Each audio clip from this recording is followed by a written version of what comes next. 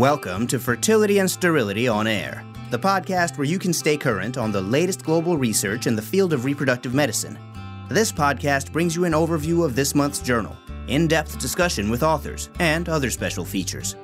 FNS On Air is brought to you by the Fertility and Sterility family of journals in conjunction with the American Society for Reproductive Medicine, and is hosted by Dr. Kurt Barnhart, Editor-in-Chief, Dr. Micah Hill, Media Editor, Dr. Eve Feinberg, Editorial Editor, and Dr. Michael Simoni, Interactive Associate and Producer.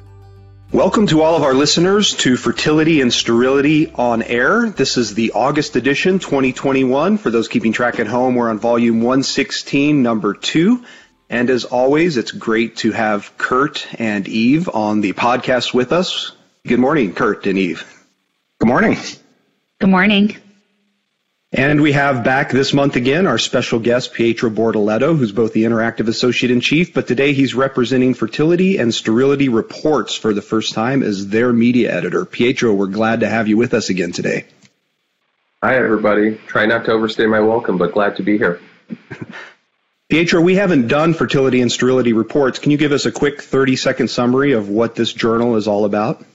FNS Reports is really trying to be the place where if you have an interesting case series, video, something unique and different that you think should be shared with the FNS readership but doesn't fit classically into the Fertility and Sterility main journal, FNS Reports is that journal. We'd love to have you submit directly to us, and sometimes if you submit to Fertility and Sterility and they think it's a little bit better fit for us, you may get sent over to us. And we're being led by Dr. Rick Paulson, who has just a ton of experience with the journal itself, but now is really our editor-in-chief and trying to do new and exciting things, sharing some of the images, videos, and stories that you all are submitting on all of our social media platforms.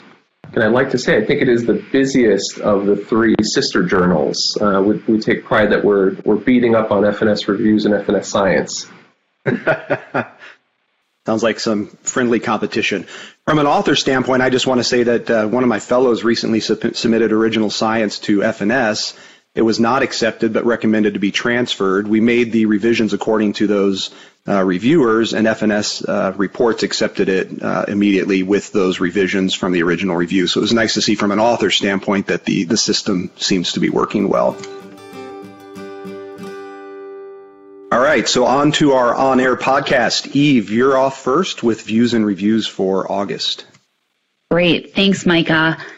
This month's views and reviews is a little bit different than the typical views and reviews. It was really an enjoyable read. I think a very eye-opening read and one that I would highly recommend for everybody. The topic was the African American experience in reproductive medicine, provider, patient, and pipeline perspectives. And this was put together by editorial editor Rick LeGros with pieces written by Michael Thomas, Samantha Butts, and Gloria Richard Davis. This truly is an absolute must-read for anyone in the field of reproductive medicine. This is a collection of pieces that addresses the problems of racism affecting our trainees, our patients, and our future pipeline of physicians. The first piece was titled Making an African American REI Physician, a Story of Mentorship. This was a personal and very powerful account of Dr. Michael Thomas's journey through training from medical school to residency to fellowship and beyond. Mike, thank you for sharing the raw truth. It was painful to read, but it was very inspiring. Being a Chicago native, I recognize and I know so many of the people and places that helped to shape you. And I think many of us in the field can relate to the importance of mentors and sponsors, but especially for underrepresented minority students and trainees. And I love the idea of taking on mentees that are different from oneself, as I think the tendency for mentees is to find mentors who are similar. And this challenges the notion and is a powerful read and inspiration of how those firmly planted in the field can help others to grow and flourish. The second piece in this series is called Health Disparities of African Americans in Reproductive Medicine by Samantha Butts. Dr. Butts does a fantastic job summarizing the literature, both START studies as well as single-site studies that demonstrate lower live birth rates from ART in patients of African American race. She also discusses how African American patients have a longer duration of infertility prior to seeking care and the challenges of access to care in the African American population.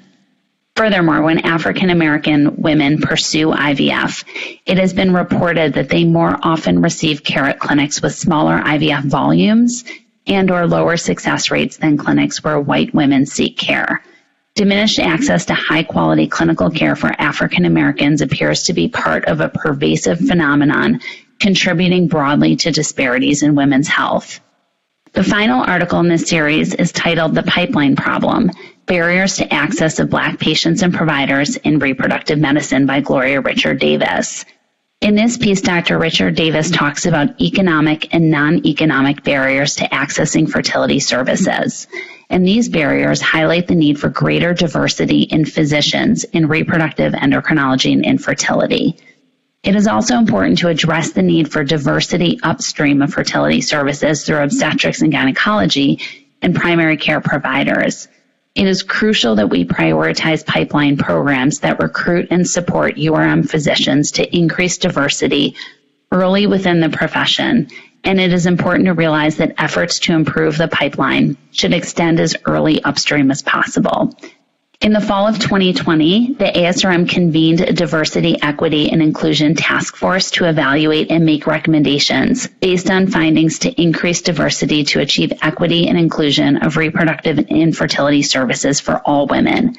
The task force was given two key charges: enhancing opportunities to increase and support diversity and equity, and the inclusion of underrepresented minority population in the profession and leadership of reproductive medicine. Second, reducing and eventually eliminating health disparities in access and outcomes to reproductive care. Dr. Richard Davis also discusses the importance of mentors and that it is important to prioritize a culture of diversity and inclusion while strategically increasing the pipeline of physicians into REI programs. Again, a complete must read for anybody in the field. I found this series eye-opening, and we've got a lot of work to do. Eve, do you have any idea on how you think we're doing as a field compared to other fields based on reading this? I think we're behind. When I look around at my colleagues, I think we're far less diverse than I would like to see us. And when I look at my colleagues in the OBGYN department, in our residency program, for example, I think our residency program is far more diverse than the fellowships. And so I think that it really speaks to the pipeline upstream. We have to actively recruit a more diverse crew of physicians. I agree with you. I was putting together an NIH application, and they're saying, how come we didn't have minorities in reproductive endocrinology? And then we said that the residents are clearly evening out, medical school is evening out, but the fellowships are lagging behind. And it's not just REI, it's subspecialty training, and I think we just have to pay attention to that. I could not agree more. Pietro, I'm going to hand this off to you to talk about the fertile battle. Thanks, Eve. This month's Fertile Battle focuses in on the persistent uncertainty of whether surgical treatment of uterine septum improves reproductive outcomes. In this bi-coastal face-off of giants between the groups at Stanford and Thomas Jefferson, both sides take turns convincing us for and against surgical management. Proponents of resection point out that the strong association of septate uteri with adverse reproductive and obstetrical outcomes and the minimally invasive nature of hysteroscopic surgical resection. The dissenting side, however, discusses the recently published multi-center TRUST trial, which prospectively randomized women to hysteroscopic resection versus expectant management. And they expertly point out that despite 8 years and only 80 women being enrolled, there were no differences in live birth within 12 months of randomization. Both sides acknowledge the significant shortcomings in the data and how equipoise is present regarding how to best manage and counsel patients, both with poor reproductive histories as well as those with incidentally identified uterine septums. Kurt, with uterine septums being as rare as they are and indications for interventions being so heterogeneous, are randomized trials really the most efficient way at arriving at the truth and resolving this uncertainty, or are there other ways to design a study that would provide meaningful answers for patients and physicians who are faced with this diagnosis? Yeah, that's a tough one. That's the classic question. We all know that a randomized trial will give you the most unbiased answer, but it has to be feasible and ethical to perform. And standardizing everyone to treat the people the same way or enroll the people in the same way is really hard. So I've heard people try to put this study together, and I encourage people to still try. But there are ways of looking at observational data, and we'll talk about it later in the podcast about how we can try to match people and use propensity scores and things like that. So let's not give up on the topic, but let's see what the experts have to say.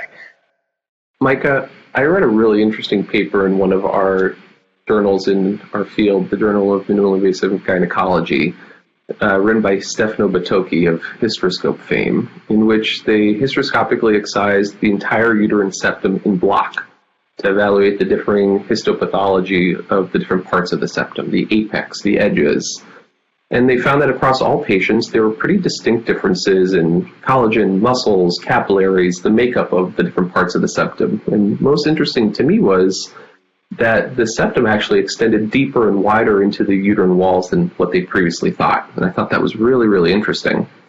With this in mind, how much do you think the technique, the instrumentation, the experience of the person performing the uterine septum resection plays a role in the reported outcome that we're seeing for people who are performing these surgeries?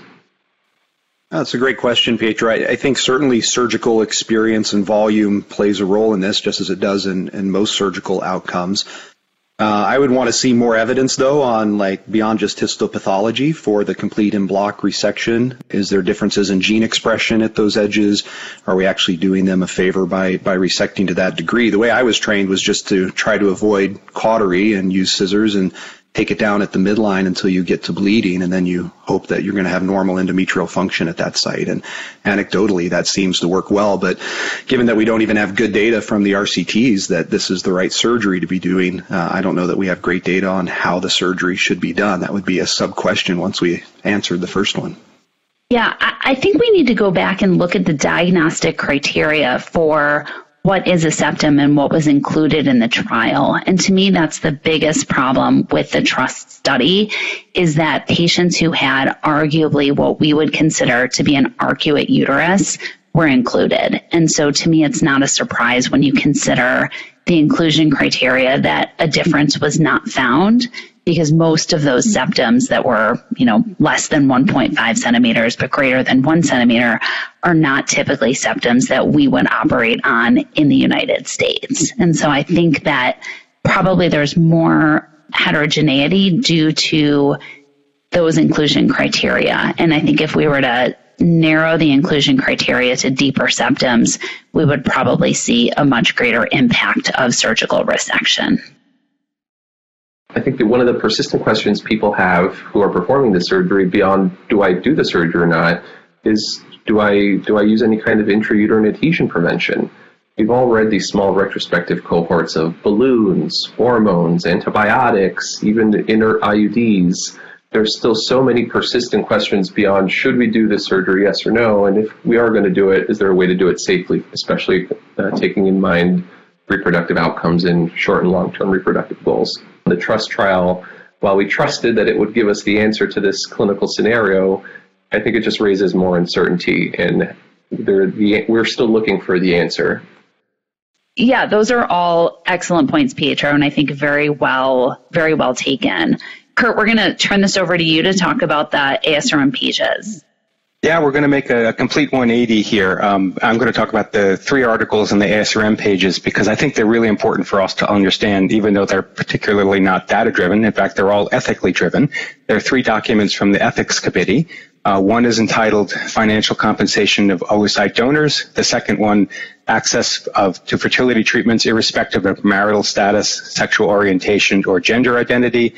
And the third, Moving Innovation into Practice. Now, listen, this is not a fertile battle here, that there's not a lot of controversy here, but we do need to take each one a little bit closely just so you can take home the take-home points in each. So the first one was the compensation of oocyte donors. I think we recognize there's some controversy here, and like all ethical documents, it's not telling us exactly what to do in this situation, but bringing out some of the controversies.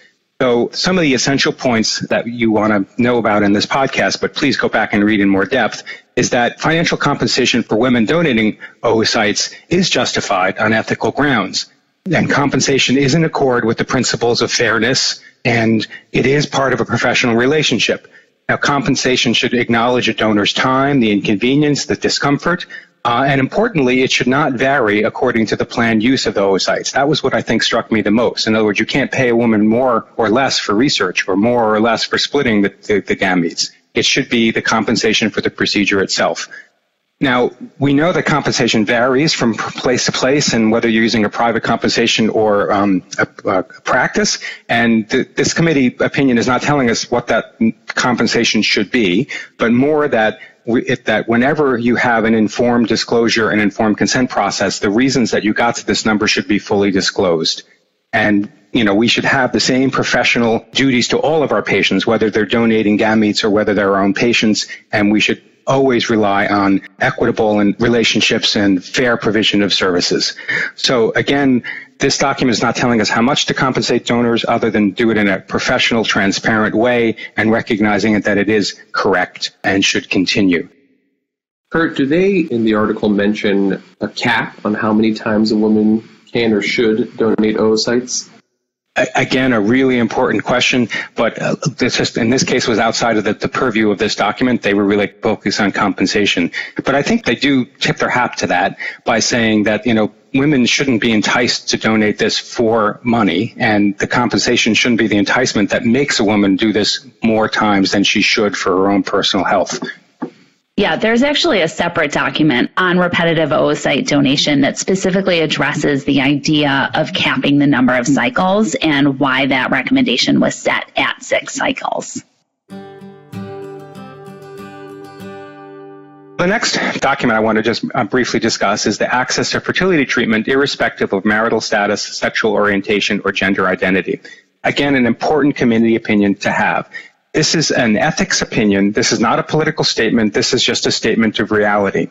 So the statement explores the implication of reproduction by single individuals, unmarried couples, and pertains to the diverse sexual and gender or cisgender heterosexual persons. The statement is really talking about fertility services irrespective of the reason that you want a child, irrespective of marital status, sexual orientation, or gender identity. So the key points are that there is interest in having children and rearing children for individuals regardless of marital status, sexual orientation, or gender identity. And it also recognizes that for those that don't have the traditional sexual orientation, that ART or our services are the only way to achieve that goal. What struck me was there was reasonably good evidence to suggest that the development, adjustment, and well-being of children are not markedly impacted by any of these underlying conditions for using treatments to get pregnant. And I think that needs to be brought out. Again, not politicized. This is a review of the best studies available that the children can be happy and healthy regardless of their underlying parents. And finally, the document says very clearly that programs should treat all requests for assisted reproduction equally without regard to these individual characteristics like marital status, sexual orientation, or gender identity. We should be treating all patients the same way in the same standards and not be judgmental. Yeah, this seems so fundamental and basic, but I think it's great that it's articulated so elegantly. All right, and finally, the other important document that I hope you pay attention to is Moving Innovation to Practice, an Ethics Committee. This one is a little bit more fluff compared to the hard topics we just discussed, but it is right up my alley. Basically, we understand that there's going to be innovation that comes into our practice, and when we adopt it and how we adopt it and how we charge for it is really quite important and really does represent an ethical challenge. So the key points to this, and I agree with them wholeheartedly, is that innovation is a fundamental element of improving our health care. But clinical research is the essential step in developing these interventions, and we need to really understand what we're bringing into our practice based on good data and well-designed outcomes and well-designed studies. There really should be evidence of safety and efficacy before you start disseminating these new interventions into your practices. And when you do adopt new interventions, you should really consider the generalizability of your research data. What does that mean? If it works in one population, does it work in every population? If it works in one select group, should I give it to everybody? We also have to understand when you're looking at new technology about the learning curve and do people understand how to do it and are you doing it correctly? If I read a paper about this new technique that's really hard to do, can my lab do it the same way and with the same efficacy, or do I need to have some training? And of course, ongoing data collection is critical for complete understanding of the benefits, harm, and optimal applications.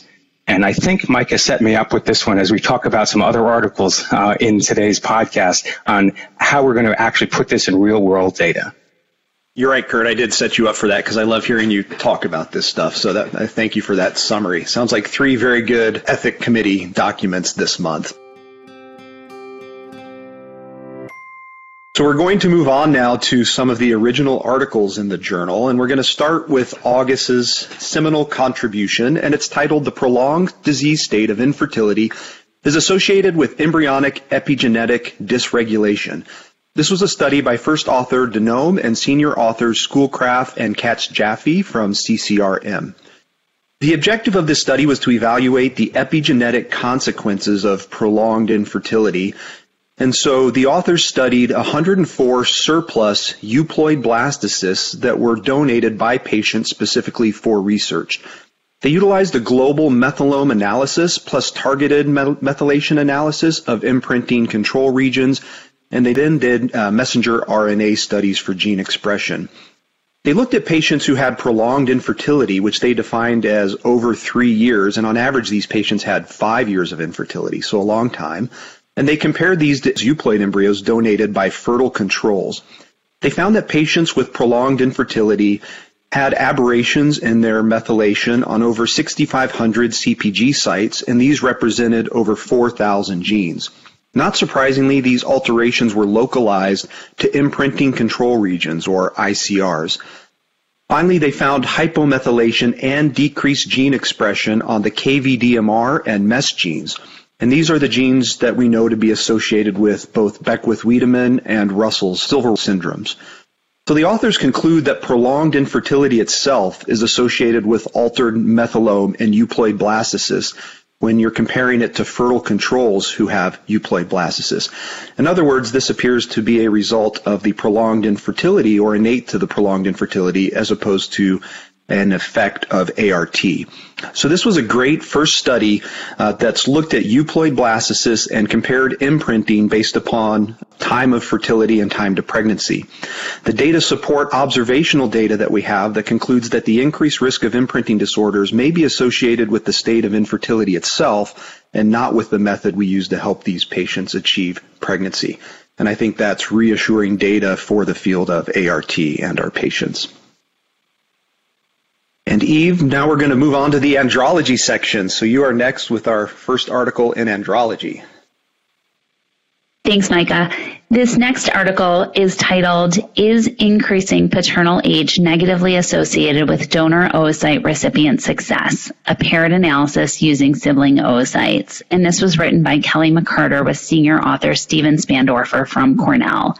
This is a retrospective, observational, single-center cohort study of shared egg donation cycles to investigate whether increasing paternal age, defined as greater than 45 years, negatively impacts pregnancy outcomes when compared to paternal age of less than 45 years. There were 408 recipients who received oocytes from a split donor cycle from January 2010 through December 2016. And I just have to say up front, I really love this study design, as the eggs were subject to the same doses of gonadotropins, and this really is an elegant way to isolate the effect of paternal age. There were 77 pairs of recipients who met inclusion criteria by using sperm from men in 2 distinct age groups. The pregnancy rate was 81% in Group A and 69% in Group B. Group A being the younger age group, less than 45, and Group B being the older age group of older than 45. The live birth rate was 65% in Group A and 53% in Group B. The rate of pregnancy loss was 19% in Group A and 23% in Group B. These results, though, were not statistically significant. The authors then did a mixed effects logistic regression analysis, and the odds of pregnancy were 65% lower for patients in the older partner age group when they controlled for parity and sperm, be it fresh or frozen. The odds of live birth, implantation, and pregnancy loss were all lower, but did not reach statistical significance. There was an excellent reflection to this piece written by Liz Ginsburg and Jenny George from Brigham and Women's Hospital. They note that the study lacked information on semen analyses and that prior studies that have shown adverse impact of age was only in those with abnormal semen parameters. They also note that because the study lacks information on DNA fragmentation, it is difficult to understand the driver for adverse outcome. Could it be due to aneuploidy? It's hard to say. Overall, I think this is an excellent study design. It sheds some light on the effective male age and reproductive outcomes, but it is not without limitations. It does add to the literature and is a good counseling tool in setting realistic expectations for couples pursuing oocyte donation with male intended fathers over the age of 45. While males continue to produce sperm throughout their lives, data are emerging that there are decreases in sperm quality and increasing male age is negatively associated with live birth.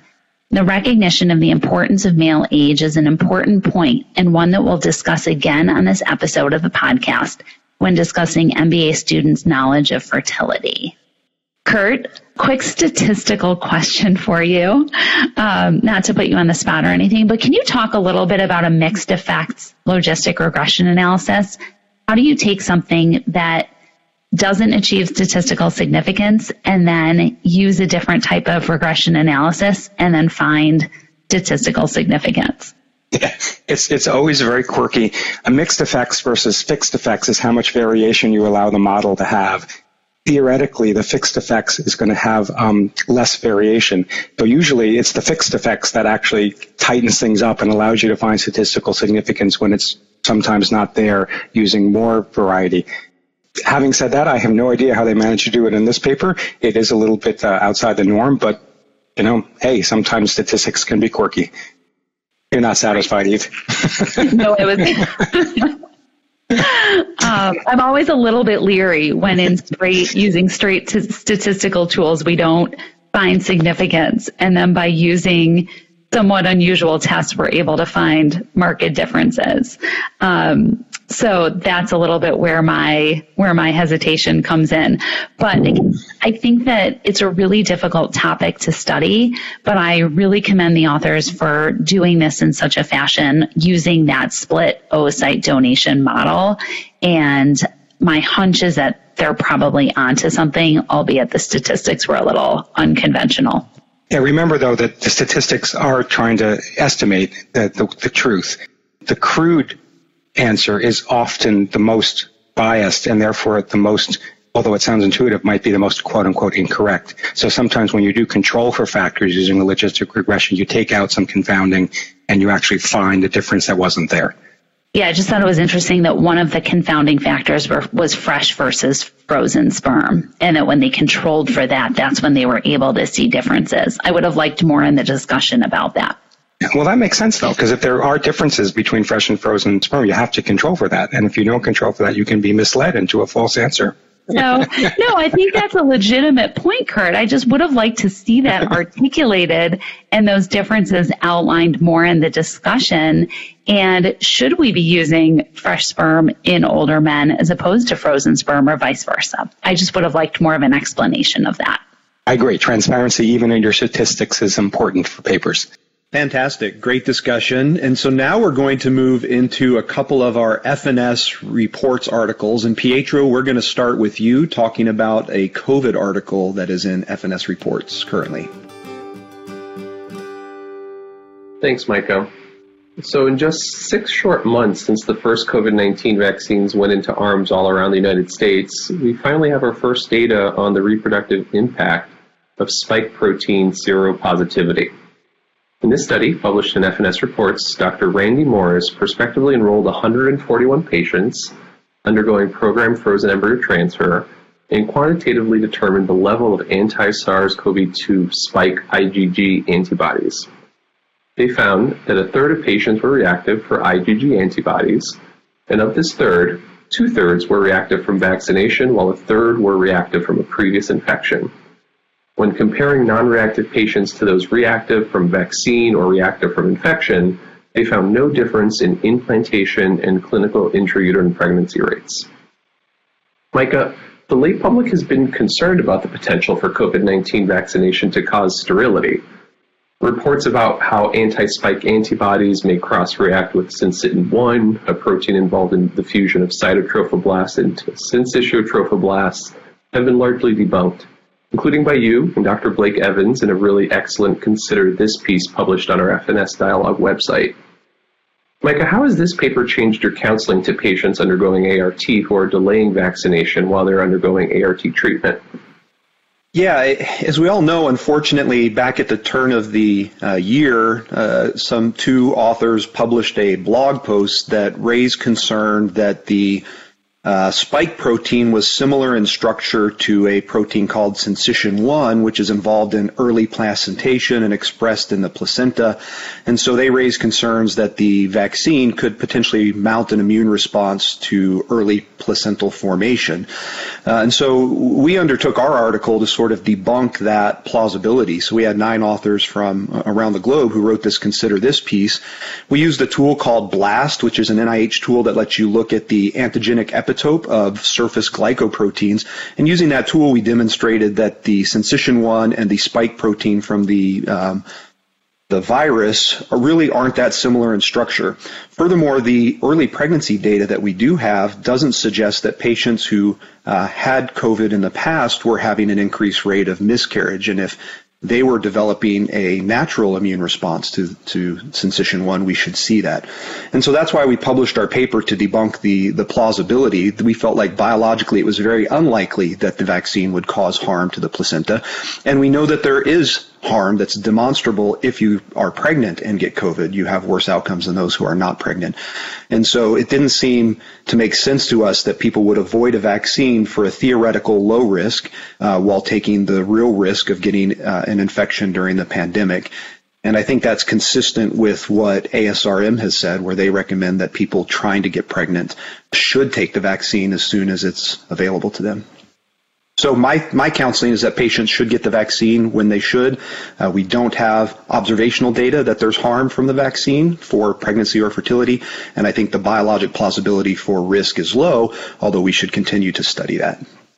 Yeah, and I just want to interject that we do have data. VSafe and VAERS, which are vaccine surveillance systems, have published data. It was in the New England Journal back in March looking at pregnancy safety data for women who received vaccination. So I think that the overwhelming evidence really does not show harm.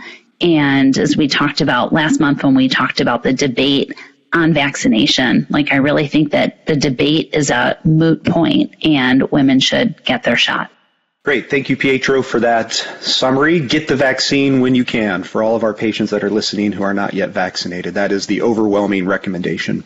So we're going to stick with FNS reports. And as Kurt said, this has some incredible science that's published in it. I was just looking at the website. They've been live for a year. They have 5 issues that have been released, over 250 public pages of science, and some really good studies. Just looking at what's in press, we have the effect of endometrial thickness on OB outcomes and frozen embryo transfers. We have a nice study from Boston IVF showing that using Toradol during egg retrieval or after egg retrieval reduces narcotic use by 50%, and a SART registry study looking at cleavage versus blast transfer. So really good science, really good data that's being published there. The article I'm going to talk about is actually a case report, and it is titled Molar Pregnancy After In Vitro Fertilization with Euploid Single Embryo Transfer. So this is a case report from first author Zhao and senior author Alex Quaz from UCSD. It's a 42-year-old patient who underwent IVF. She had fertilization with ICSI, trophectoderm biopsy, and PGTA using a readily available commercial NGS platform. She had 6 blastocysts that were biopsied, but only one was euploid. It was 46XX, and it had been a 1 pronuclear embryo on fertilization check on day 1. Her initial HCG was 367, and 2 days later it was 840. She had her first ultrasound at 6 weeks, 3 days, that showed an irregular gestational sac with diffuse echogenic material. Her HCG at that point was 24,000. A week later, the ultrasound findings remained unchanged. The patient was informed that she likely had an abnormal intrauterine gestation consistent with a pregnancy loss. She was given misoprostol, and the tissue was collected and sent off for genetic testing, and this genetic testing included short tandem repeats. The result came back 46XX, complete molar pregnancy, with a single set of paternally derived alleles confirmed with the use of the SDR testing. Her HCG levels were followed down to less than 5. So the authors conclude that this is the first case report of a molar pregnancy following euploid embryo transfer. While there are data that demonstrate that one pronuclear embryos can result in a normal live birth, these embryos should be tested using a strategy that includes the ability to detect biparental inheritance of the DNA. The commentary was from Martin and Slim from McGill. They discussed that 5 to 7% of embryos are monopronuclear at fertilization check, and for some patients, these may be the only embryos that result in a blastocyst for transfer. They proposed that these embryos should only be transferred if we've both, 1, done testing for euploidy, and 2, done testing for biparental inheritance, and therefore NGS platforms may not be adequate to do this. Rick Paulson, the editor-in-chief of Fertility and Sterility Reports, liked this article so much that he also wrote a commentary on it. His point is that we don't really know the rate of molar pregnancies in ART. Some data suggests that it's higher than natural conception, but some suggest it's the same. This is data that's currently not collected in the SART registry, and he recommended that we maybe consider collecting that data. But he agrees that IVF in these patients should include a way to test for both euploidy and biparental inheritance, and he even suggests that we may be able to add molar pregnancy to the list of conditions that we can avoid with the use of IVF via appropriate PGT testing. I thought this was a fantastic way to demonstrate how a case report can really lead to an interesting discussion on PGT platforms and testing strategies. If you're a fellow, this is a good article to read and just think about the evolution of this from the standpoint of fertilization and then how our various platforms can detect some things but can't detect other things. Micah, do you think the answer is just we need to be using a different PGT platform, something that is single nucleotide polymorphism based rather than traditional NGS sequencing? I wouldn't go that far and say that's what we should be doing for everyone, because there's certainly some advantages to NGS, which is why the field has migrated there. But I think this raises the point that you probably need to consider something beyond just NGS for patients who have a 1 pronuclear that you're considering transferring. Micah, that's a great discussion. I just want to be a little bit careful that while case reports do give wonderful discussions, the fact that we should change our entire practice or platform based on one case report is a little bit scary to me. So, we don't know how often these things happen, and I'm glad we talk about it, but wholesale change on one case report makes me a little nervous. So I agree. I don't think we should change our practice based on one case report. I also want to throw out that not every embryo that is transferred leads to a pregnancy, and there are cases where ovulation is not suppressed and couples have intercourse around the time of embryo transfer and pregnancy may result. And it may not be the embryo that was transferred that was the embryo that implanted. Certainly does seem to be the case. And biologically, with a single pronucleus, you can argue for retention of the second polar body and perfect explanation of how molar pregnancy could have come about. But I also think we have to have a healthy dose of skepticism at times. I like both of those comments. Very helpful. So we're going to jump back to fertility and sterility and dive into the assisted reproduction section, which has some fantastic articles in it this month. And Pietro, we're going to start off with you. Thanks, Micah. So our next article is actually one that I was involved in as part of the et al., if you will, and body mass index is not associated with embryoploidy in patients undergoing IVF PGT testing by first author Stavesky. We were prompted to study the topic because there's a growing body of literature in mice that obesity compromises developing oocytes in multiple ways, including meiotic abnormalities, impacts spindle morphology, chromosome misalignment and function. So what we did is we reviewed a total of 1,700 first IVF PGT cycles at our center from 2017 to 2020, and patients were categorized as normal weight, overweight, or obese. And we found that there were no difference in euploidy, aneuploidy, or mosaic embryo number or proportion in overweight or obese patients compared with the normal weight reference group when adjusting for age, the main driver of aneuploidy. An accompanying reflection of this article by Dr. Elena Hognish from Dr. Feinberg's group at Northwestern astutely points out that our study confirms other small retrospective studies, but highlights that while PGT can capture ploidy status, it's unable to identify other markers of impaired chromosomal or cellular function, such as epigenetic methylation or dysfunctional mitochondria that may influence reproductive outcomes. Furthermore, they also point out that while BMI is a simple marker for clinical studies, it doesn't explain the many metabolic complexities that impact overall health and reproductive potential. Eve, as you know, many practices require patients to achieve a certain BMI before starting ART treatment. Knowing that healthy weight loss can require significant time and that aneuploidy rates increase with the passage of time but not with increasing BMI, do you think it's reasonable to retrieve oocytes in women with obesity at any age but delay the transfer until their health is optimized for conception? I think that's a great question. It's one that we debate wholeheartedly and on a regular basis at Northwestern. And I think it just depends on what is the biggest risk. Is the biggest risk the pregnancy complications associated with obesity, or is the risk due to anesthesia and airway issues at the time of egg retrieval? And so I think depending on the practice, depending on the ability to have general anesthesia if needed, I think that retrieval in and of itself can be part of the issue. And so for centers that are freestanding, maybe not attached to a hospital, don't have MD anesthesiologists for support, I think that it's problematic to have egg retrievals in patients who are class 4 obesity due to airway issues, whereas in a hospital environment, I think we may have the luxury of being able to do that, but the time issue is real, and the question is really how much of obesity is reversible, and is the damage already done? And I think that we don't know the answer to those questions. I want to point out that we actually do have some data about oocyte retrieval and the safety of oocyte retrieval in high BMI patients. One of my co-fellows here and a co-resident with me at the Brigham, Philip Romanski's published on this topic quite a bit, and they looked at 1,900 retrievals at the Brigham performed in women with BMI over 40 and found that only 2 patients, less than 1%, required an advanced airway, like a laryngeal mask airway. There were no patients that required intubation, and those were just for transient desaturations. So while I think that having a center that performs retrievals in hospital is always the ideal setting if you're trying to be very conservative, I think we have data that suggests that taking care of these patients, even in an ambulatory setting, may be safe for these patients, as long as you have providers that are comfortable managing them. I just want to highlight, though, in that paper that the majority of retrievals that were done abdominally, which is not a skill that I think that the average REI feels comfortable performing in an outpatient setting.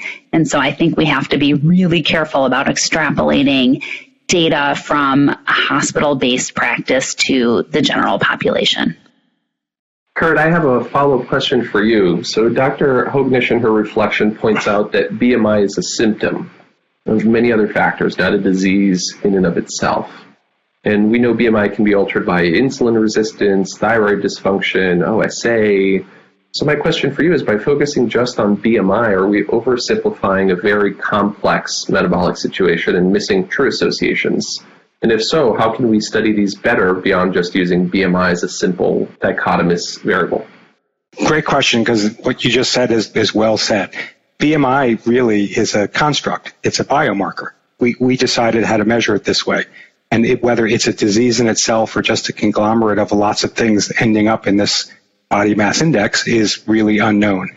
But I would bet there's a lot of things, just like complex diseases, that contribute to obesity. And it's going to be awfully hard to find a single cure or a single association. But again, I think what a wonderful question. Is BMI a biomarker or a disease? And I don't have an answer for you then, but maybe this will prompt somebody to think about that and write us a great article about it. And if you do, please send it to FNS Reports, where great science lives. All right, Kurt, back to you. So I get the privilege of reviewing an article that I thought was truly a great one to discuss. So this has a lot of points in it. the article I'm describing is titled, The Use of Propensity Score Matching to Assess the Benefit of Endometrial Receptivity Analysis in Frozen Embryo Transfers. And it's done by a wonderful group, mostly out of Boston and Albany, Harry Bergen and Denise Vaughn. Where to start on this? So endometrial receptivity array is a technique that I'm sure now we're all familiar with. It's incredibly intuitive. The fact that, you can send off a biopsy and get a microarray result back and say whether you're in or outside the window of receptivity. And it's not only intuitive to us scientifically, it's intuitive to our patients. My goodness, who would not want a personalized embryo transfer? I mean, everybody wants personalized medicine. We discuss this at Penn all the time on how often we should be using this and when we should be using it, and we don't really have a consensus on that alone. However, it is being used, and this is a wonderful paper to describe what is its efficacy in real-world data. Now, clearly, we would like to have a randomized trial that's well-designed to get an unbiased answer. But sometimes such trials are rare and expensive, so we have to use observational data. When you use observational data, the biggest death knell is confounding. One confounding is confounding by indication. Why did that patient elect to get that test in the first place? Because our mind, the computer, often makes very good, or actually sometimes bad, but mostly good decisions about whether this is a good treatment for somebody or not. And pulling that out and getting as I said earlier, the truth out of a statistical analysis is difficult. So this paper used something called propensity score matching, which isn't often used in reproductive medicine. So usually, if you can collect a lot of information, you can find out if a single variable like BMI, for example, is associated with getting the treatment and is also associated with treatment outcome. That, by definition, is a confounder. But something like ERA might be much more complex than that. There might be 17 variables that went into your decision-making process on whether someone should get ERA or not. It might be number of transfers, it might be age, it might be how hard they pressed you in the consult room. All these things are very hard to control for. So one statistical approach is called propensity score matching, where you make a single variable mathematically that says, are you likely to get this treatment or not? So what's your propensity for receiving this treatment? And then when everybody has a score, you can then match them so that you're only comparing people that had an equal propensity to getting the treatment or not, therefore getting a more isolated answer on whether the treatment itself had a difference in outcome. The problem with propensity score matching is that not everybody has the same propensity, so you're, by definition, picking only some of the patients out of your whole population, and you have a limited sample size, which again is what happened here. But it does give you a quote-unquote more controlled approach to answering the question using real-world data. So I applaud the authors in Boston for doing this. So now that I've given this preamble, what did they find? Well, they actually found that when using this data in a busy clinical practice up in Boston, that it really had no effect on treatment. If anything, the ERA cycle use had a slightly lower pregnancy rate at around 49% compared to non-ERA testing at around 55%. Now, let me say something here. Because of our propensity score matching, they only took a very good subset of the population, very likely to get pregnant. So this is not the average pregnancy rate in all patients. This is only those matched that had good prognosis. They also performed a couple of wonderful analyses to say, well, even though we found no answer generally using ERA to get a pregnancy outcome, let's look at some other ways of cutting the data. What if we looked at, for example, those that had ERA testing that was receptive? Well, interestingly, if you had a receptive ERA and compared it to someone that was propensity score matched to you, you had practically an identical pregnancy rate. However, even when you had an out-of-phase, quote-unquote, ERA test, it didn't help your pregnancy rate. The pregnancy rate was still modestly lower than normal, so there's no help in that group. They also looked at those that had, they didn't call it this, but what we sometimes call reproductive implantation failure. Did you have 3 prior transfers or less than 3 prior transfers? And again, in those two subgroups, there was no difference. So all in all, they could not find any difference or any benefit of ERA testing in real-world data. Now, there's a wonderful editorial about this by Alexander Quass and Richard Paulson, which reminds me that ERA doesn't mean the same thing to everybody. First of all, ERA could mean earned run average, let's go Mets. But in this case, even though they make baseball analogies, they still point out that small randomized trials, real-world data, are not adding up to counteract the underlying intuitiveness of this test. This test, unfortunately, is not living up to its hype, which you can say by many baseball players. So please read this a little bit more carefully as you do. I think this is a great Journal Club article. It's this kind of work that needs to come out in fertility and sterility to hopefully educate our clinicians, change our practice, but do it in an evidence-based way. Yeah, I think this is a really great paper. I think it's very compelling, and I think that the pendulum has swung so far in favor of ERA in some ways. I'm seeing application of it in patients who have not yet tried to conceive and those who have recurrent implantation failure, and I'm just not convinced that the benefit is there. I'm hoping that as more papers come out, that the pendulum may swing the other way and we may move away from doing tests that really haven't been proven to be successful. Something that's so pervasive in our field, this therapeutic misconception that just because we're offering something, we think that there's a value added from it. And this is a great example where we're probably not really changing a whole lot other than your bank account at the end of it. The major problem I have with the ERA test is that most of the time you actually get no new information from it. More than 2/3 of the time, it doesn't tell you anything other than continue to transfer when you've been transferring. So for the average patient, they're not going to get new additional information. And the small subset that do, I think this paper highlights really nicely that it's probably not going to move the needle for them a whole lot in terms of success. Yeah, which again is why I like discussing this paper, because I could take off my statistical editor hat and I could talk about my clinician hat, which is patients want something to be offered. They want an answer. Sometimes they'll pay for reassurance. I don't know how you quantitate those kind of conversations, but I don't think we should be knowingly offering something that doesn't work. I love that discussion. I thought it was great on so many levels. Kurt, I agree with you. I just want to applaud the authors for an observational cohort study. I really felt like they did an excellent job at beating the hypothesis to a pulp from every direction that they could and seeing what came out at the other end. But I really felt like they interrogated this scientifically very thoroughly, and it's just great data. Quick plug for my fellow Nicole Doyle, who's graduated. Her thesis is the Synchrony trial, which is on the ERA, a randomized controlled trial, and she'll be presenting that at an oral at ASRM. So the results are embargoed for now, but come to ASRM in Baltimore and hear the results of that trial. So the next one, sticking with assisted reproduction, is on progestins and their use in IVF.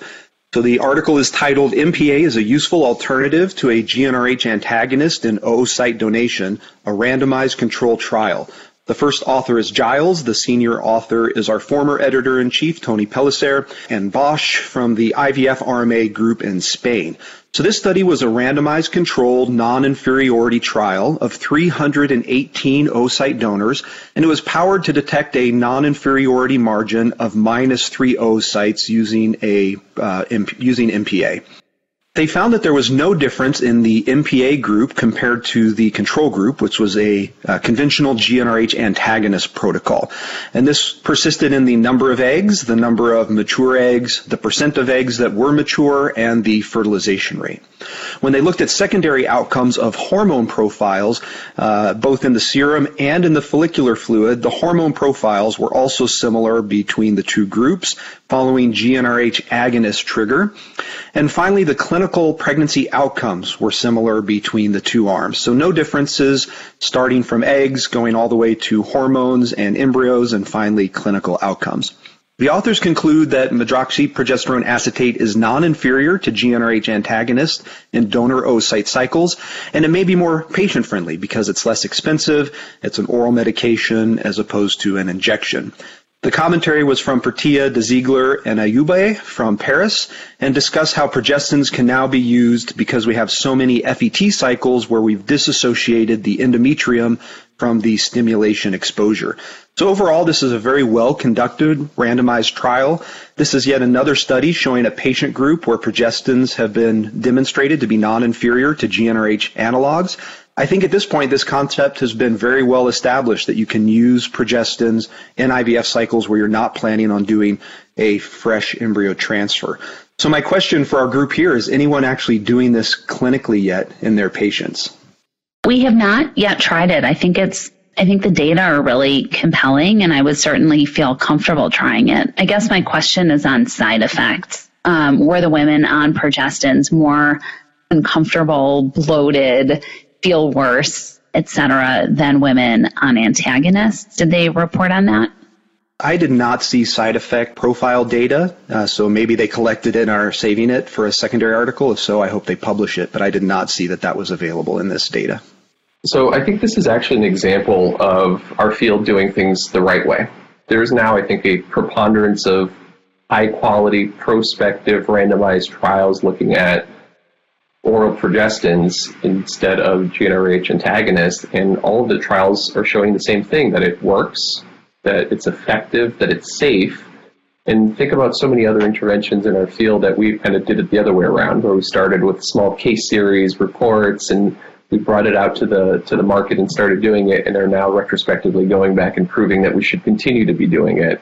So I applaud the folks that have done the work to really make the case for medroxyprogesterone acetate and other oral progestins and make them more of another tool that we have in our armamentarium, supported by good prospective data. This goes back to the ASRM pages I talked about earlier. How do you move technology into your practice? We've heard some examples that the ERA is already in our practice and we're trying to perhaps remove it. And now we've heard an example of ways that maybe things can be brought into our practice that might be beneficial.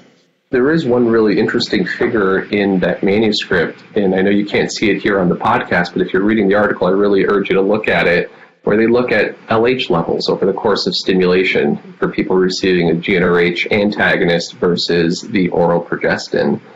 And there's a little bit of a wave that happens with the GnRH antagonist, which is interesting, meaning you get a late mid-follicular to late follicular bump in your LH, which for some people, they can really take off and ovulate through that, especially DOR patients, older patients, patients who are not really recruiting many follicles. But in the medroxyprogesterone group, you have a really nice downward slope of your LH kind of throughout the entire stimulation. And they show that even after retrieval, the LH levels are really suppressed. So for patients who you are concerned may ovulate through things, especially if they've had a previous failure through Lupron or a GnRH antagonist, and you're not planning on transferring fresh, I think the progestin may be a really nice other thing to try for these patients. And obviously this cohort needs to be rigorously studied. We've only done it in really good prognosis cohorts prospectively, but I think it's another potential application for patients. Yeah, I think that's a great point, Pietro. You know, Pietro, you and Luis Hoyos, one of our interactive associates, and I had a discussion on Twitter a couple months ago about this protocol, and we were wondering how effective agonist trigger would be, since the progesterone is going to operate a little bit different at the hypothalamus and pituitary than the antagonist would. And it was nice to see for the first time this really clear data that you can use GnRH agonist trigger in these patients. So I like that bonus effect or bonus answer that we got from this article.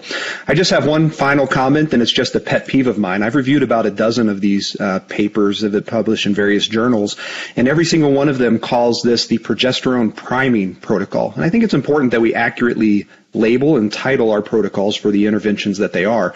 I think the word priming is meant to sell this protocol that really doesn't need any selling because it is less invasive and it is less expensive for these patients.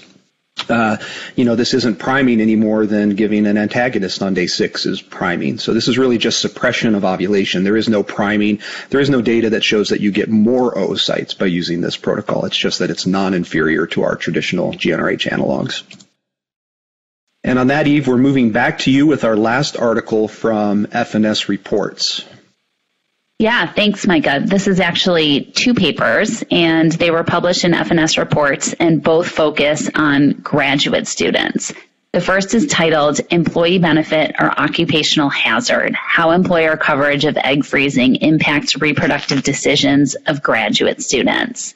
The second paper is titled Knowledge Gaps in the Understanding of Fertility Among Non-Medical Graduate Students. So this first paper was written by Eden Cardozo from Brown University with senior author Thomas Toth from Boston IVF. And this was a prospective survey study of 171 female graduate students at 5 different institutions in the Boston area. Women had heard of oocyte cryopreservation, but fewer than 3% learned of OC from a medical provider. 63% of graduate students cited professional goals as their primary reason for delaying childbearing, and the majority indicated that OC would allow them to focus more on their career for the next several years. For 59% of the graduate students, the main concern about egg freezing was cost.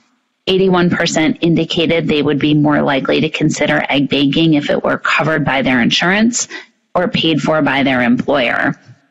But I think a major key take-home point is that the majority of participants reported they would not change timing of conception based on the presence or absence of employer financial coverage for egg freezing.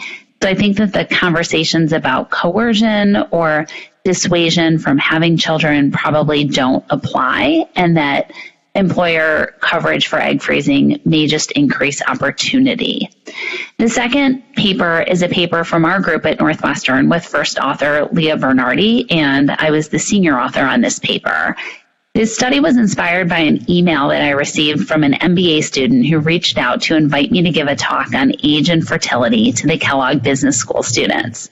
I thought it'd be really interesting to assess the baseline fertility knowledge in this group of really smart, highly educated students. So, in advance of the talk, we devised a survey to assess MBA students' understanding of male and female fertility, as well as the ability for IVF to be successful. We asked them to estimate the success of IVF by age, varying the age of the female partner and the age of the male partner. The mean age of the participants was 29 and a half years old, with over 95% not having children and not actively trying to conceive. So this age is already older than the mean age of American women at first birth, showing that this group of individuals is more likely to delay childbearing. There were several key findings. First, respondents did not know that women are born with a fixed number of eggs and that quality and quantity decrease over time. 10% of respondents thought that women had stem cells in the ovary that allowed for repletion of oocytes. Respondents grossly overestimated the ability to have a child beyond the age of 45. Almost 75% of participants reported that women can conceive using her own eggs at 50, with a range of answers up to 73 years old. The second major knowledge gap was that respondents overestimated treatment success, especially in women over 40. And the third major knowledge gap was how reproductive aging impacts men. Nearly 30% believe that a man's age never impacts reproductive outcome. These data highlight important knowledge gaps in a highly educated group of MBA students, most of whom desire future childbearing but are delaying due to educational pursuit. And there was an excellent reflections to these two articles written by Brianna Rudick from Columbia University. She discussed how the best treatment for age-related decline is prevention and calls for fertility education at the time of grade school sex education. She also calls for annual exams with OBGYNs to have true family planning discussions, not just contraceptive counseling. And I think these are really excellent points and hope that research studies such as these will spark more discussions on a broader level.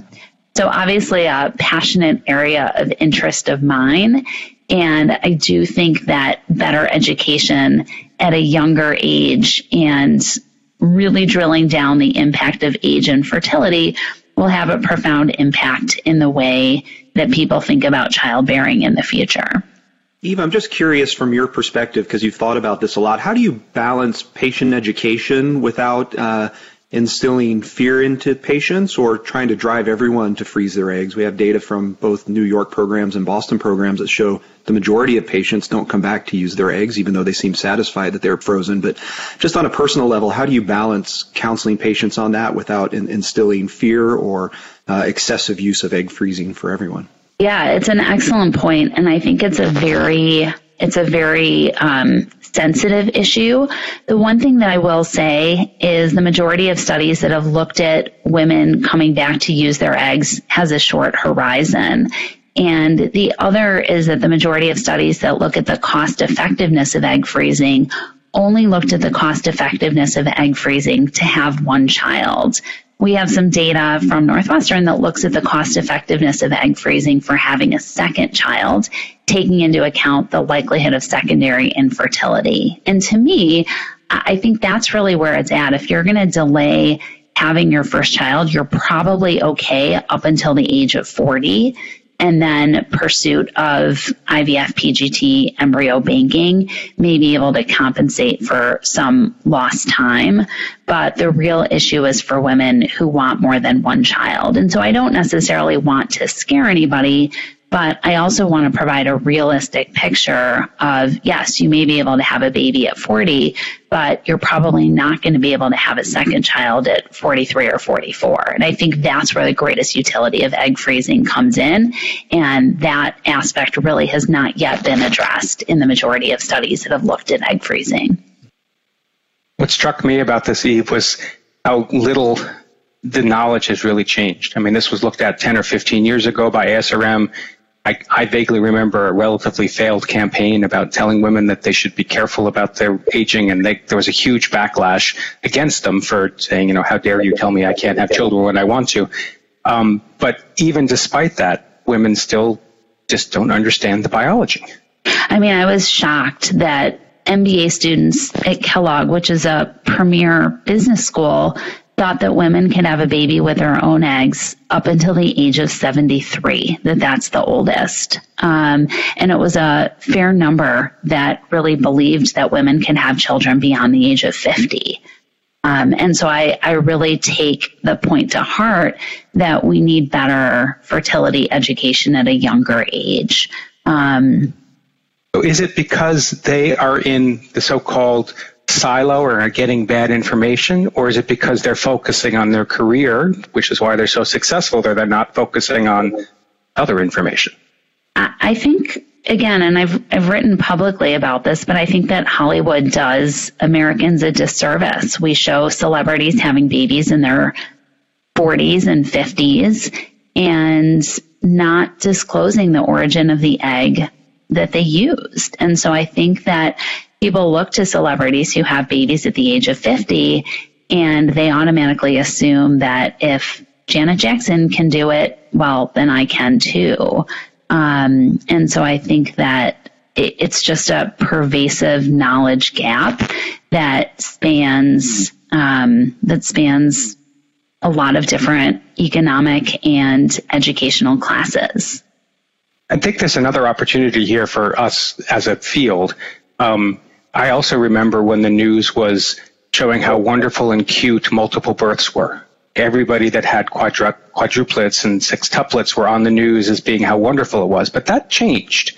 I'm wondering if maybe through our discussing this that we might be able to push back on that media perception as well. Yeah, I think that's a wonderful point. I know at my own institution, it's been a little bit challenging. We do seminars for GME on just non-threatening age fertility, discussions of reproductive options. And our GME office has been a little bit split on whether or not to publicize this through GME or do we publicize it through alternative channels. And I think it's a very sensitive subject, but the feedback that we've gotten from our residents, and we've had male and female residents attend our informational sessions, is they find the information very powerful and they wish that there was more formal education earlier on in their career about age and fertility. And so I think it really is something that probably needs to be taught at the undergraduate medical education level. But I also think that in grade school, when you're learning about sex education, it's a fine balance because we want to prevent pregnancy. But I think we also need to give our youth accurate information from a young age. Physicians are such an at-risk patient population when it comes to delaying childbearing. We spend the better part of our 20s and early 30s in training, and by the time that's done, and we actually have the finances, the stability, the luggage unpacked and moved in for sure, that we start to think about childbearing. And I think education is a big part of it, but then also giving people access. One of the things that's happening at our institution at New York Presbyterian is that they're actually changing the insurance that graduate medical education offers and giving them access to fertility preservation services. So coupling the education with the access for physicians, I think, will be huge. And there may be some people who choose to utilize these services and some that don't, but I think giving them the choice and giving them the facts and letting them decide is laudable and what we should all be striving for. Pietro, that's a huge point. It's not only education, unless you have a means of going through this, and usually in medical care, that means insurance coverage, people are not going to do it. Someone in their 20s or early 30s is not going to take their disposable income unless they're highly motivated. But if it's actually a covered service, they might. Highly motivated and highly resourced, which so few trainees are. Fantastic. Well, that is our last article. So many great discussions today. I encourage everyone to open up the journal and read these articles. As always, we only touch base on a few of them. There's so many interesting studies in the journal this month, looking at endometritis, looking at the effect of long-term birth control pills on AMH levels, and as always, a couple of video articles looking at giving us insights into difficult and challenging surgeries. So I encourage you to look at the August edition. Also, if you're listening to this in August 26th is the next FNS Journal Club Global. For the first time, we'll be bringing on one of our sister journals, FNS Reviews, with Editor-in-Chief Ann Steiner. We'll be talking about automation and ART with some global experts that are studying and advancing our field with automation. So I encourage you to listen into that. Kurt, Eve, Pietro, it was great seeing you today and having a discussion on all this wonderful science. It was great seeing everyone as well. And Micah and Kurt, it's been a year since we first recorded our first episode. I think we trashed our August 2020. That was just a trial run, but we've been at this for a year, and I think it's been a fantastic journey, and I can't think of better people to run this podcast with. It's been wonderful, and I hope to continue it for a long time. It's really nice to see how it's evolved from just reporting to now a real discussion. So, Micah, congratulations. Not only are we talking about science, we're talking about social issues. Well done. And the discussion doesn't end here. This is a short podcast, but if you'd like to discuss with the authors and continue the debate, please go to Fertility and Sterility Dialogue, fertstdialogue.com, where you can continue the conversation well beyond the podcast. Excellent. Thank you to all our loyal listeners, and we look forward to talking with you again in September. Have a great August.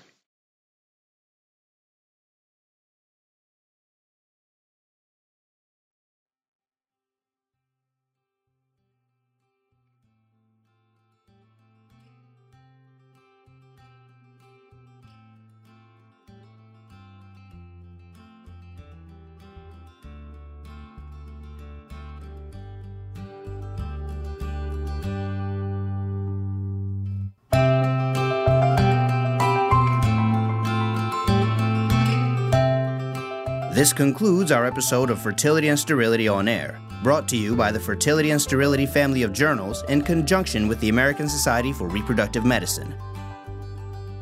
This podcast was developed by Fertility and Sterility and the American Society for Reproductive Medicine as an educational resource and service to its members and other practicing clinicians. While the podcast reflects the views of the authors and the hosts, it is not intended to be the only approved standard of practice or to direct an exclusive course of treatment.